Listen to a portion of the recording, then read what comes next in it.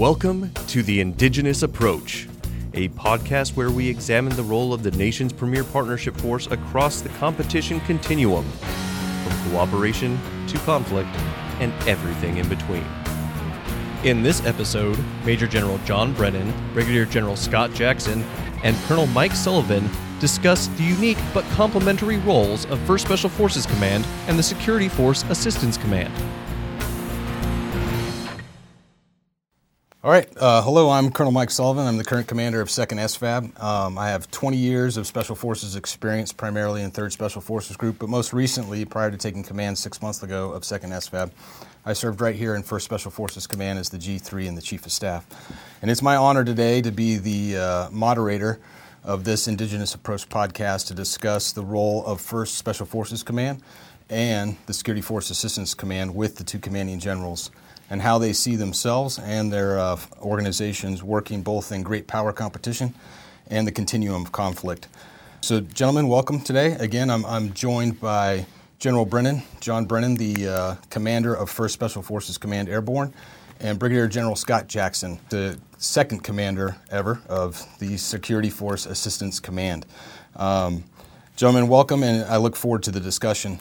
I would like to kick things off with just kind of a question that covers your own view of your purpose and vision of how your organization fits into great power competition and kind of the continuum of conflict from partnership to competition to how you see your role for the U.S. military strategic perspective in conflict itself. So I'll start with you, General Brennan, and how you see 1st SFC. Thanks for that broad question, Mike. I appreciate that. Obviously, we have multiple different tribes. We've got the Civil Affairs, PSYOPs, and Special Forces that operate as cross-functional teams across the globe, really as global sensor network that feeds back into the SFC, which is our crisis response headquarters that deploys forward for purpose in support of O-plan activation across the globe. So we tie the forward element back to here to Fort Bragg, and then we've reorganized the PSYOP regiment into the 4th POG, which is regionally aligned, and then the 8th POG, which is our global information warfare capability. We've got the Information Warfare Center back here that feeds the Information Warfare Task Forces forward. Similarly, we're exploring options with our SF groups to do command and control to a certain extent from back at their home stations in support of the TSOCs forward to bring those cross-functional teams to impose costs on our GPC threats. We're still very much involved in the CT fight in Afghanistan, Iraq, and Syria, but we're seeing more and more confluence of the Russia-China GPC nexus that is obviously a threat to our forces, and then we're doing our best to counter those threats globally, and we're seeing the competition space expand obviously into Africa, South America, and then we have our resident SF groups that counter those threats as well. But we also see ourselves as the convergence headquarters of multi-domain operations. We're very heavily involved in cyberspace as well as obviously the air, sea, land domains, and then really the influence and the cerebral cognitive domain with our PSYOP forces. Yes, sir. Sir, same question. Yeah, so thanks, Mike. And again, thanks for the opportunity to do this, and sir, thanks for hosting. I think it's a great, and we'll say this probably a lot today, a great example of the complementary nature between our two organizations. So with respect to the question, how does SFAC and the supporting SFABs fit within the continuum of conflict and operations, right? So stepping back a little bit, back to 2017 when they first built 1st SFAB and kind of in response to where we were in Afghanistan and in an effort to honestly close it out, right? Return to our lower tactical advising, try to push this thing across the goal line and close that out. A lot of people thought, and it was true at the time, that, hey, the SFABs were being built for Afghanistan. We got in there, we did what we had to do there, but then some larger decisions were made and an assessment of the environment saying, hey, look, maybe we need to look beyond Afghanistan. And so the recent decision to realign us to regional alignment with the SFAB force structure, the 5 active component brigades and the National Guard Brigade being employed globally across all 5 geographic combatant commands outside the United States. And what that did, though, and the good side, what that did was it opened up our aperture on our involvement. So no longer were we just kind of on a very thin slice of that spectrum of conflict. And if you ask us now what we train towards and what we're actively being employed against right now is really being employed against the entire spectrum of conflict. So competition side of the house, day-to-day business, but prepared to swing all the way to the conflict side of the house. As a member of the contact layer, to use the global operating model, always persistently employed forward in contact with the environment on the conventional side, which is a theme I'll come back to multiple times today. Is that in contact with the conventional force of our partners, assuring access, building partnerships and relationships, and and where possible with the goal of building influence as well. So, that's the day-to-day business. But should things start going bad, you already have a force on the conventional side that's in contact with the environment, able to assist in crisis, to either de-escalate it and get it back to competition, or if the situation continues to spiral forward into conflict. Again, you already have a forward-positioned conventional force that's able to facilitate the onward movement of the rest of the United States, bringing our partner forces online with us as well as we shift into crisis. So actively involved across the entire spectrum, live in competition, prepared to fight in conflict as required. Okay. In terms of the explanation of both, and my understanding, having worked for you, sir, and now working for you in both headquarters and organizations. My condolences. Really kind of the question and the point I'd like you both to discuss in terms of, it really talks to the complementary nature of the two organizations and how they can work together, both in the advisory role and how you see yourselves, again, across that from competition to conflict. But even pulling from both of your vision statements, it's very interesting that you both see yourselves as first kind of into the theater, whether that's in partnership and competition, but even as we transition to conflict, that role that you have. I think both literally and figuratively, we find both forces kind of on the ground ahead of, the rest of the DoD, U.S. military operational, strategy. Right. I think in terms of recent discussions about shortening kill chains, I think both organizations serve to produce a partnered force that allows time, space, deterrence, influence for us to get there. But I'm curious in terms of how you guys see the complementary nature of your vision statements of being first, because some might think that they compete with each other in and amongst themselves as opposed to complementary. So, sir, how do you see the two forces complementing each other? I mean, they're absolutely symbiotic. Scott and I deployed on the first SFAB deployment. I was in the 101st Airborne, but I saw firsthand the power of the integration of the Special Operations Forces with their partners, with the conventional forces, with the SFAB battalion that was working for me. And so to have place those forces on the battlefield together was really powerful, and we did a lot of great work over there. So we're really showing what our partners, what right looks like with soft CF integration, I think is hugely important. But in the conflict spectrum, we're in 70 countries right now, so we are doing things, sensitive activities on that spectrum, from sensitive activities all the way up to partner development on the soft side. And the SFACs and the SFABs are doing the exact same thing on the conventional side. So hugely complementary, really a symbiotic relationship. We are going to find ourselves in the same dirt all over the world, and we have to build and tighten that relationship to make it more effective for when the joint force, because right now we're building space and time for the joint force to modernize by keeping the pressure on the NDS threats in theater with our partners. And then, of course, as Scott mentioned, kind of you're the RSOI force too when the conventional joint force comes in, really giving them situational awareness and then providing exquisite capabilities in the sensitive activities realm as well as the information domain. Thank you, sir. There's definitely no conflict between the two organizations with respect to mission space. I mean, both General Brennan and I view our formations as being first in competition, and you can parse that out, in subsequent discussion. But the world's a big place, and even the smallest country in the world is still a big place. And so we look forward to sharing the same piece of dirt, when required by mission. But there's no shortage of work, and I think the key thing is we have levied a huge load on the special operations community for operations outside of war, trying to take on the whole doggone pie. And so I think now with the introduction of both forces, you can focus on what each force does well. And so, the development of soft capacities in our partner forces and the development of conventional force capacities in our partner forces have to run in parallel in order to be effective. And we see it in our own doctrine, right? So look at through our experiences over the last 30 years, I mean, how many times growing up have we been lectured on soft conventional force interoperability? and how we messed it up in the 80s and 90s. We got to get better, and we got better in the 2000s, right? And our wartime experiences has brought us along to that point. We need to get our partners to the same point. So why have one force trying to do both sides of the equation when you now have the capacity to do both very well? And additionally, you take the third layer, I think, which is the generating force in our partner forces, where we haven't really talked about too much. And now you have the capacity to build a strong generating force or an enterprise level capacity within our partner nations where they can sustain those tactical capacities that we've worked on so well. Some examples recently of in North Africa, we've invested a lot of energy in developing CT type capacities, and we've done very well at the tactical edge. We've produced a very, very sharp point of the spear, very sharp teams, sharp companies.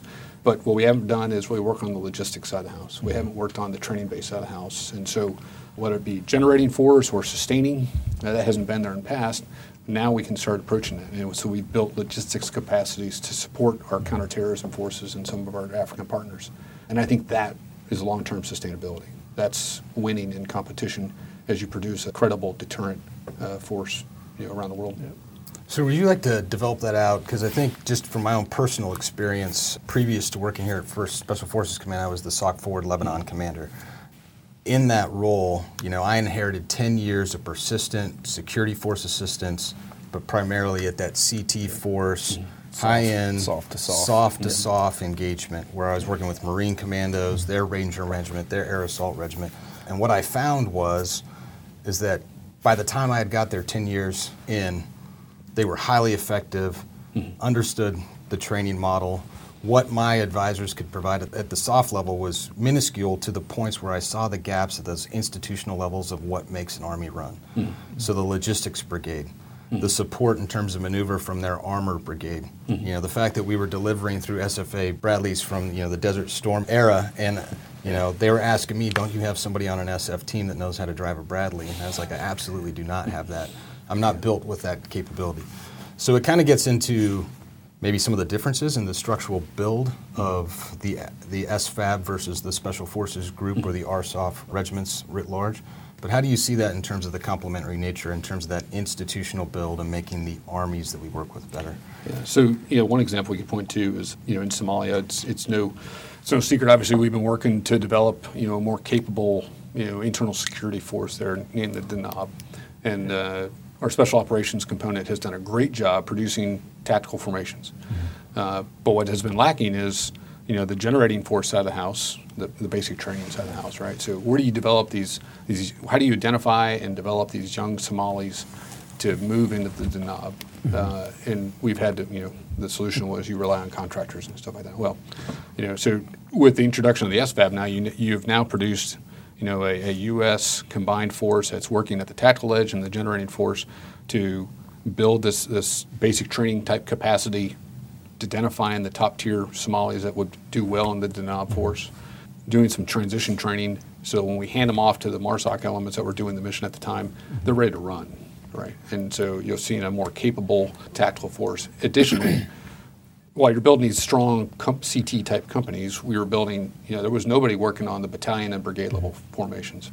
It was kind of outside the sphere of what the MARSOC elements were doing, but now the SFAB formations can come in and look at the mission command and the sustainment side of the house so that this great resource we build can now be there next week and next year, and we don't have to keep starting over all the time.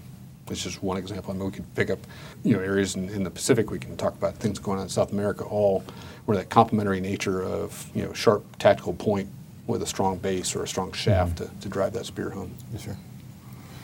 So to that point, and to your point earlier in terms of the symbiotic nature and that complementary nature that we're trying to build, how do you see that developing out prior to kind of meeting on the objective in country X and region-wide, globally? The good news is I think it's already happening. The SFABs they're doing a lot of training with the SF groups writ large, and then really I'd like to mature the way our deployment cycles are so that we are actually aligned. That would be hugely helpful. Right now we're not on the same spin cycle, so we're missing opportunities with PMT and CTC rotations. We participate in every CTC rotation, but we also have the soft training center at White Sands and Fort Bliss where we can tie that venue training in where we're training 05 and 06 level headquarters in with the CTC rotations, and we'd like to do the same thing with bring the SFABs in as well. And then I think the more we can work before we deploy, the better, and getting on the same rotation cycle will be hugely helpful in achieving that. And so I would add on that one, I think when deployed, with the introduction of SFAB formations in each GCC, now we've given them a resource. The ASCCs and the TSOCs can now start to integrate as well. So can you look at the exercise programs that go along with each GCC? So instead of having largely conventional force or theater-based exercises and then soft focus exercises, you can start integrating them. So we can kind of practice what we preach about soft conventional force integration in our own Army. We can do it there. So you'll have, take like a flintlock type exercise and we start integrating African conventional forces into flintlock, a largely soft-oriented operation with supporting conventional forces.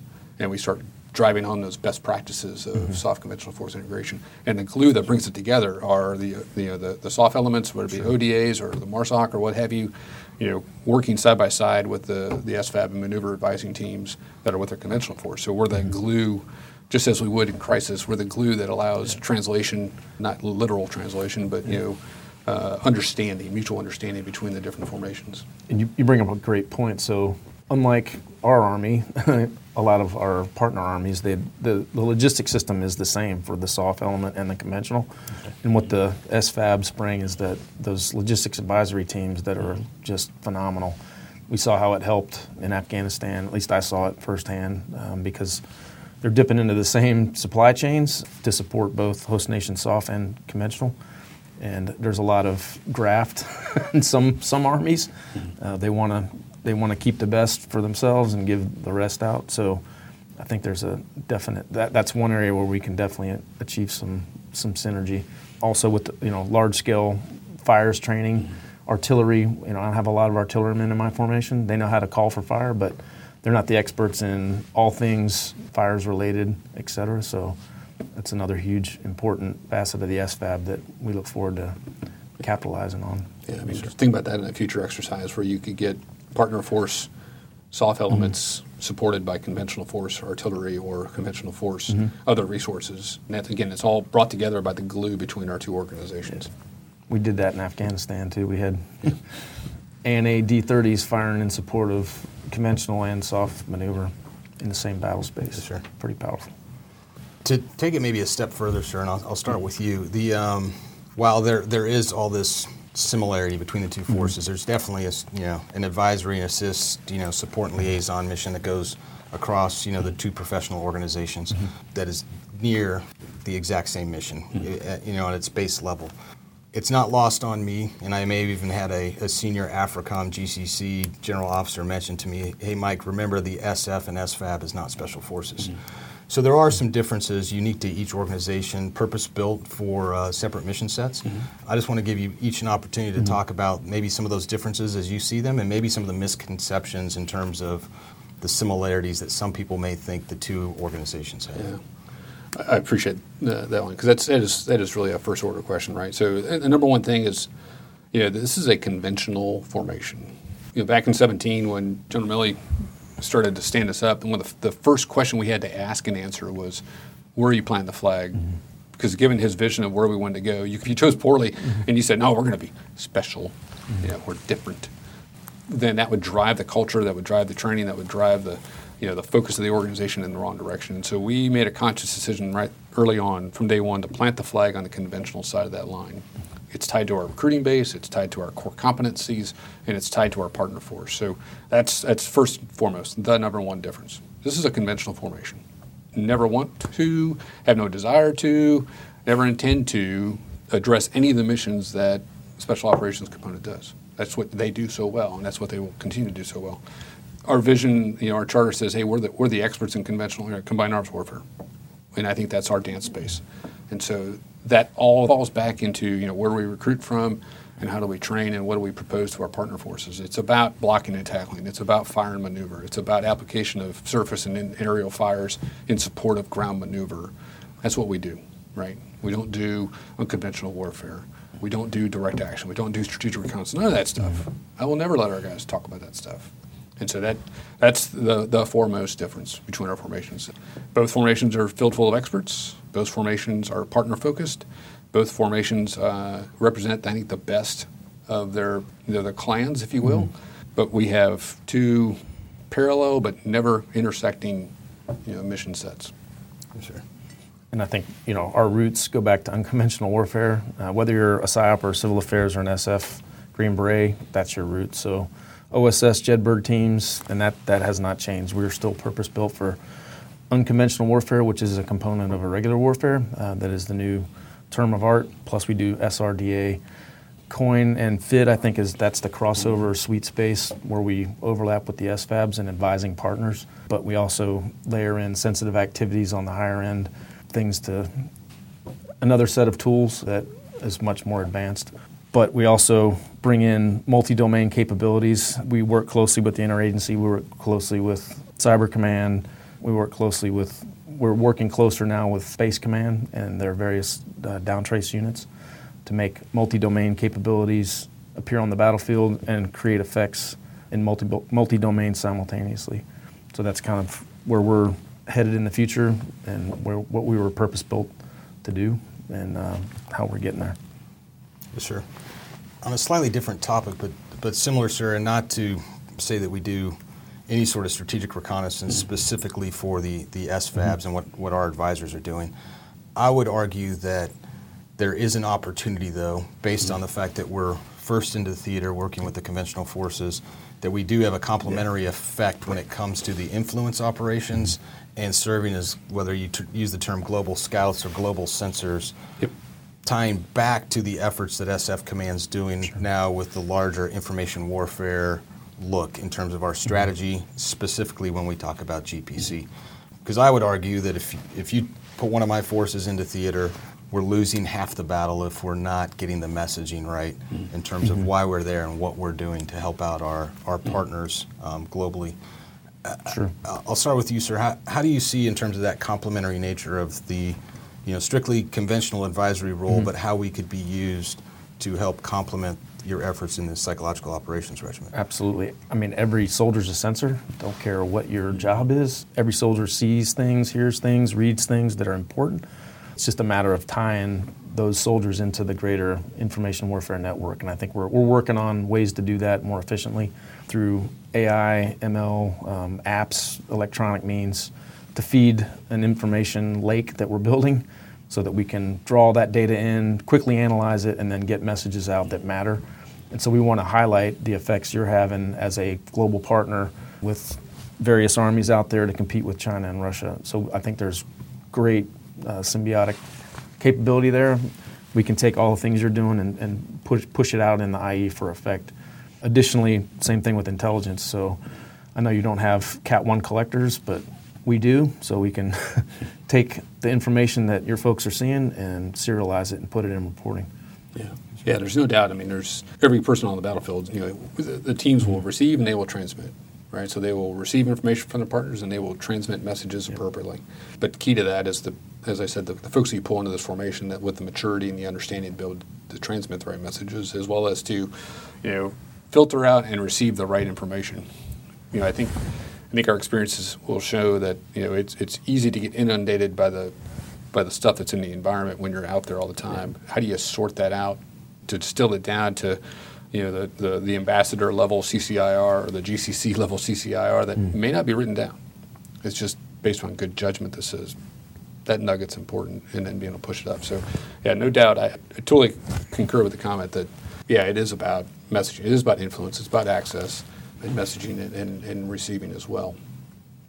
Sure.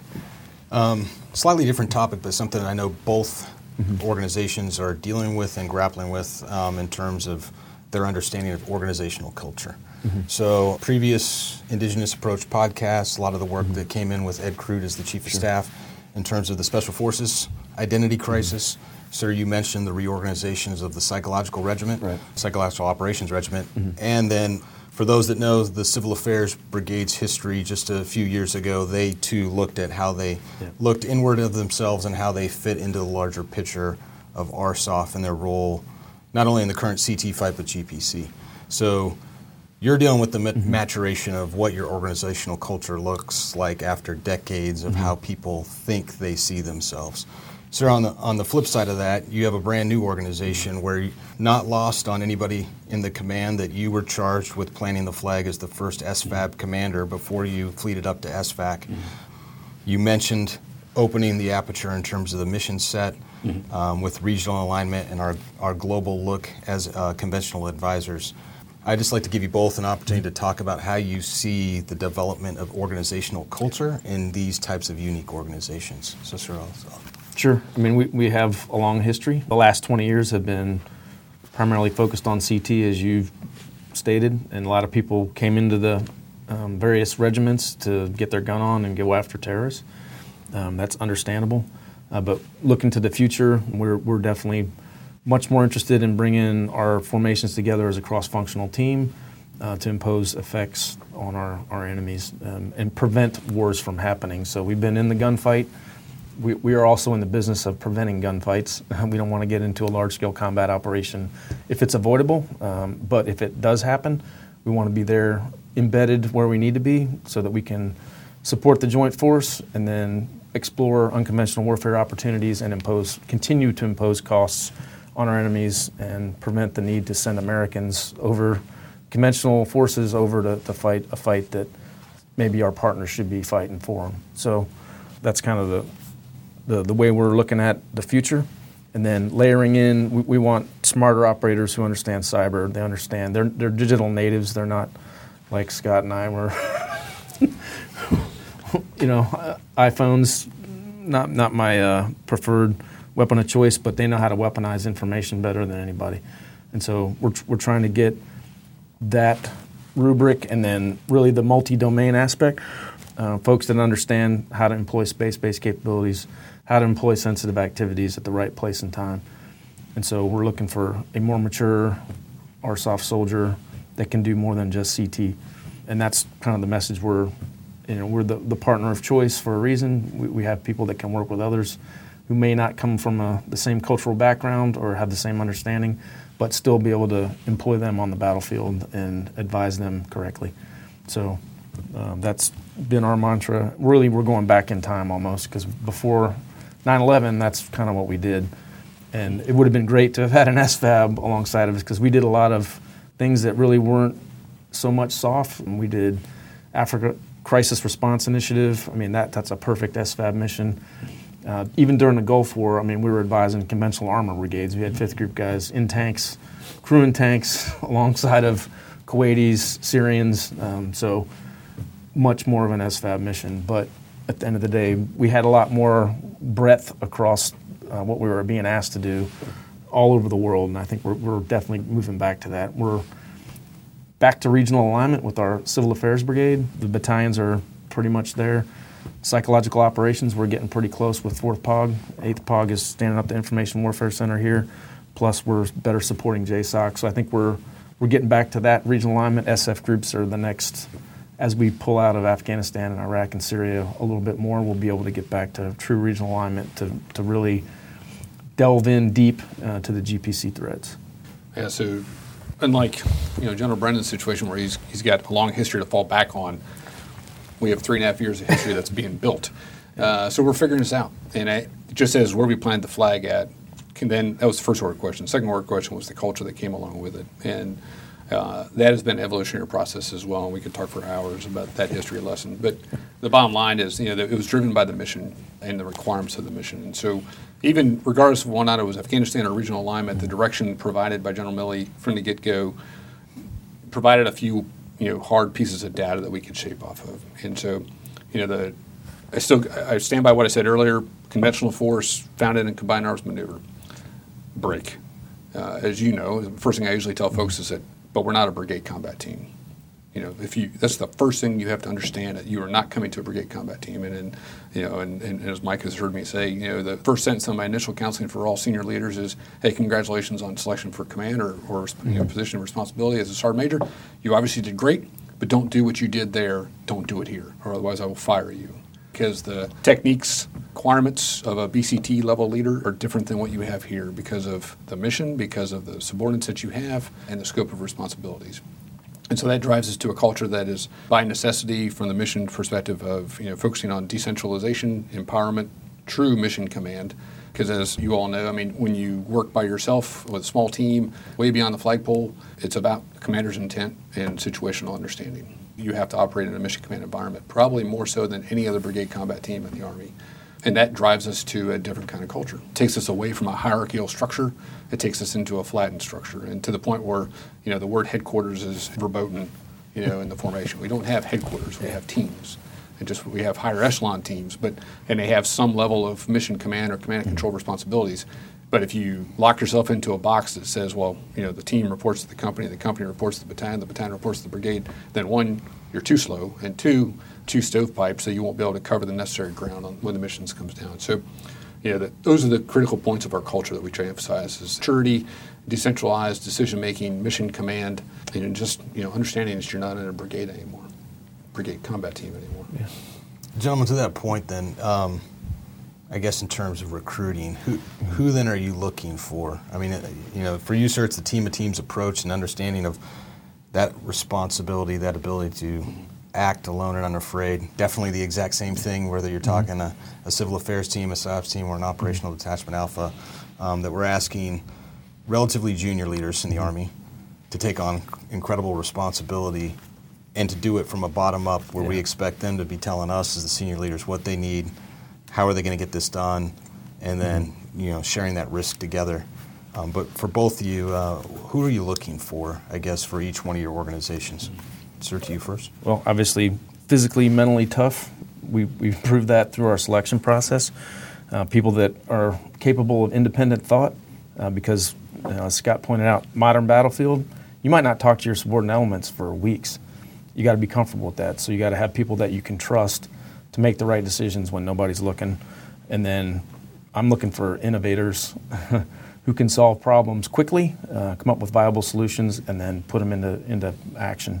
We're obviously place a huge amount of emphasis on cultural alignment and regional alignment. So folks need to be experts in the area of operation where they're going to work. They got to be comfortable working with people they've never met before, people that are completely different than them, and then using them to gain effects on the battlefield. So in a nutshell, that's kind of the person we're looking for. Sure. I would say I'm looking for the exact same kind of guy or gal that General Brennan's looking for, but the difference is that I'm looking for the officer or enlisted leader that wants to stay within their conventional basic branch, right? So that expert in combined arms warfare. And I think what separates that soldier from everybody else in the conventional force is it's the personality, it's the characteristics of their being, right? So the simple phrase I used early on was every advisor is a great soldier, but not every soldier is a great advisor, right? Because there's the guys who can only talk with a knife hand, and there's some guys who can talk with a hand on the shoulder kind of thing. And as all of our experience will show, this does not work with partner forces. No. There's a time and a place for this, and this is usually not the time or place. And so that ability, those characteristics of being patient and flexible and mature, empathetic, the word is trending. You're hearing that more and more now, but I think we've all known that empathy is important, particularly in this line of work. So finding the expert in combined arms warfare that's happy with what they're doing, they like driving things and breaking things and bringing steel, but yet they're the right personality to fit the requirements of the mission. Yep. I think you have to have someone who excels in ambiguity as well, comfortable with ambiguity, because our line of work, there's a lot of ambiguity out there. There's a lot of uncertainty, especially if you're operating in some unstable countries with some partners who could change their mind on a given day. You got to be able to sense your partner's feelings and sense where we think they're going. So being intuitive and comfortable in ambiguity is important. Yeah. I mean, how many times in 18 when we were in Afghanistan was it was like, you're troop leading at the core level to try to coach your partner into doing what makes military sense, as opposed to if we were dealing with a more traditional partner or even our own formation, it would be like, makes obvious sense. Yeah. It'd be the easiest thing to do in the world, but instead you were having to do with your partner up north, and I was in the same thing down in southeast of, not necessarily using logic, using cultural, levers to try to get your partner to do what he wanted to do. And it may take you 4 or 5 days to get there. And then he still changes his mind an hour before LD. So just roll with it. You got to be persistent in your engagements. Yes, sir. To that point, and I'll kind of bring it back kind of to wrap things up in terms of how we see this, and again, back to the mission set in terms of competition and conflict. Both forces working to, in my words, making our partnered forces better. Mm-hmm. We're kind of like the 3M of militaries. Yeah. We don't, we may build the armies, but once we do, we even make them better by that persistent engagement, the advisory role both on the conventional and the soft side. To the point of competition and then setting ourselves up for success with conflict, I'd like to bring it back just to kind of wrap it up in terms of how you both see how we impose costs on our competitors in that space who are trying to do the same things, whether it's security force assistance or gaining that access and placement for influence, or to your point, sir, you've talked about to the deterrence mode of if you build a capable partner that's going to be at that first layer of contact with a competing force, it builds in that space and maybe even that deterrence that our competitors won't go there based on our work ahead of conflict to keep it from happening, to your point, sir. But just to wrap it up in terms of how you see that bigger imposing of costs on our competitors as we move forward. Sure. I think being the partner of choice does that. So all over the world, our partners want training from us, they want American equipment, and they want American advice. And then that edges out China, Russia, and any other partner who's trying to infiltrate that space. And then really in the information environment, I think we can dominate. We can do more than we are now, but highlighting where China, Russia fall short with either their equipment, their predatory lending practices, how they're trying to influence internal politics in some of these countries that is illegal and or unhelpful. But throwing those truth bombs out there for wider consumption has an effect. So you've seen it on the news. They exposed some of the Russian PMCs and what they're doing in Africa, and it was on 60 Minutes, and then a week later they packed up shop and left. That's causing monetary costs, obviously, and influence costs, as well as just general perception from the global community. So I think that that's what that looks like, and then you've got the obvious maneuver. We're in places that are close to things that are important to Russia and China. It makes them nervous, and causes them to spend more time, effort, money trying to figure out what we're doing while our partners are also singing our praises. I think that's hugely important. Yeah, couldn't say it better. Simple presence first has a deterrent effect, right? It changes the decision calculus. So if it's a vacuum, it's an easy decision. They just occupy the vacuum. But if it's not a vacuum, then you have to make a conscious decision of whether or not you're willing to invest. I'm saying that 10 or 12 folks on the ground is going to make is going to be an absolute mile-high wall for them to overcome, but it's going to make them think. So that's first order. And then second of all, as General Brennan mentioned, everything comes down to time, cost, and performance in its simplest matter, right? And so our value proposition is the quality of our soldiers, the quality of our training, and our presence. And so if they want to overcome that, they got to invest. Time, cost, and performance. Either spend more time there, they got to improve their product, and at a cost, which most of our partners are willing to absorb, but still it changes the calculus. And in the end, I think our partners are already showing that they prefer the product, that product. They prefer the product. They prefer the training that we provide over the cheaper Kmart brand. I think I can say that because I think they've gone out of business now. So, Sinovacs. Yeah. So that's right. So do you want to buy the Snap-on tool, or you want to buy the cheap one that you buy in the street corner? Yep. You want the Snap-on, right? Higher quality, always going to be reliable, and it's always going to be there for you. So. And our forward presence allows us to identify vulnerabilities and exploit them in the sensitive activities realm as well. Yep. Yeah, for sure. All right. Okay. Well, subject to any alibis or anything that we may have missed, any saved rounds? No, appreciate the opportunity. It's always great to talk to you. Yeah, really appreciate it. This has been the Indigenous Approach. We hope you have enjoyed this episode. Follow us on social media, and if you have suggestions for topics or guests, send us a message. Thank you for listening.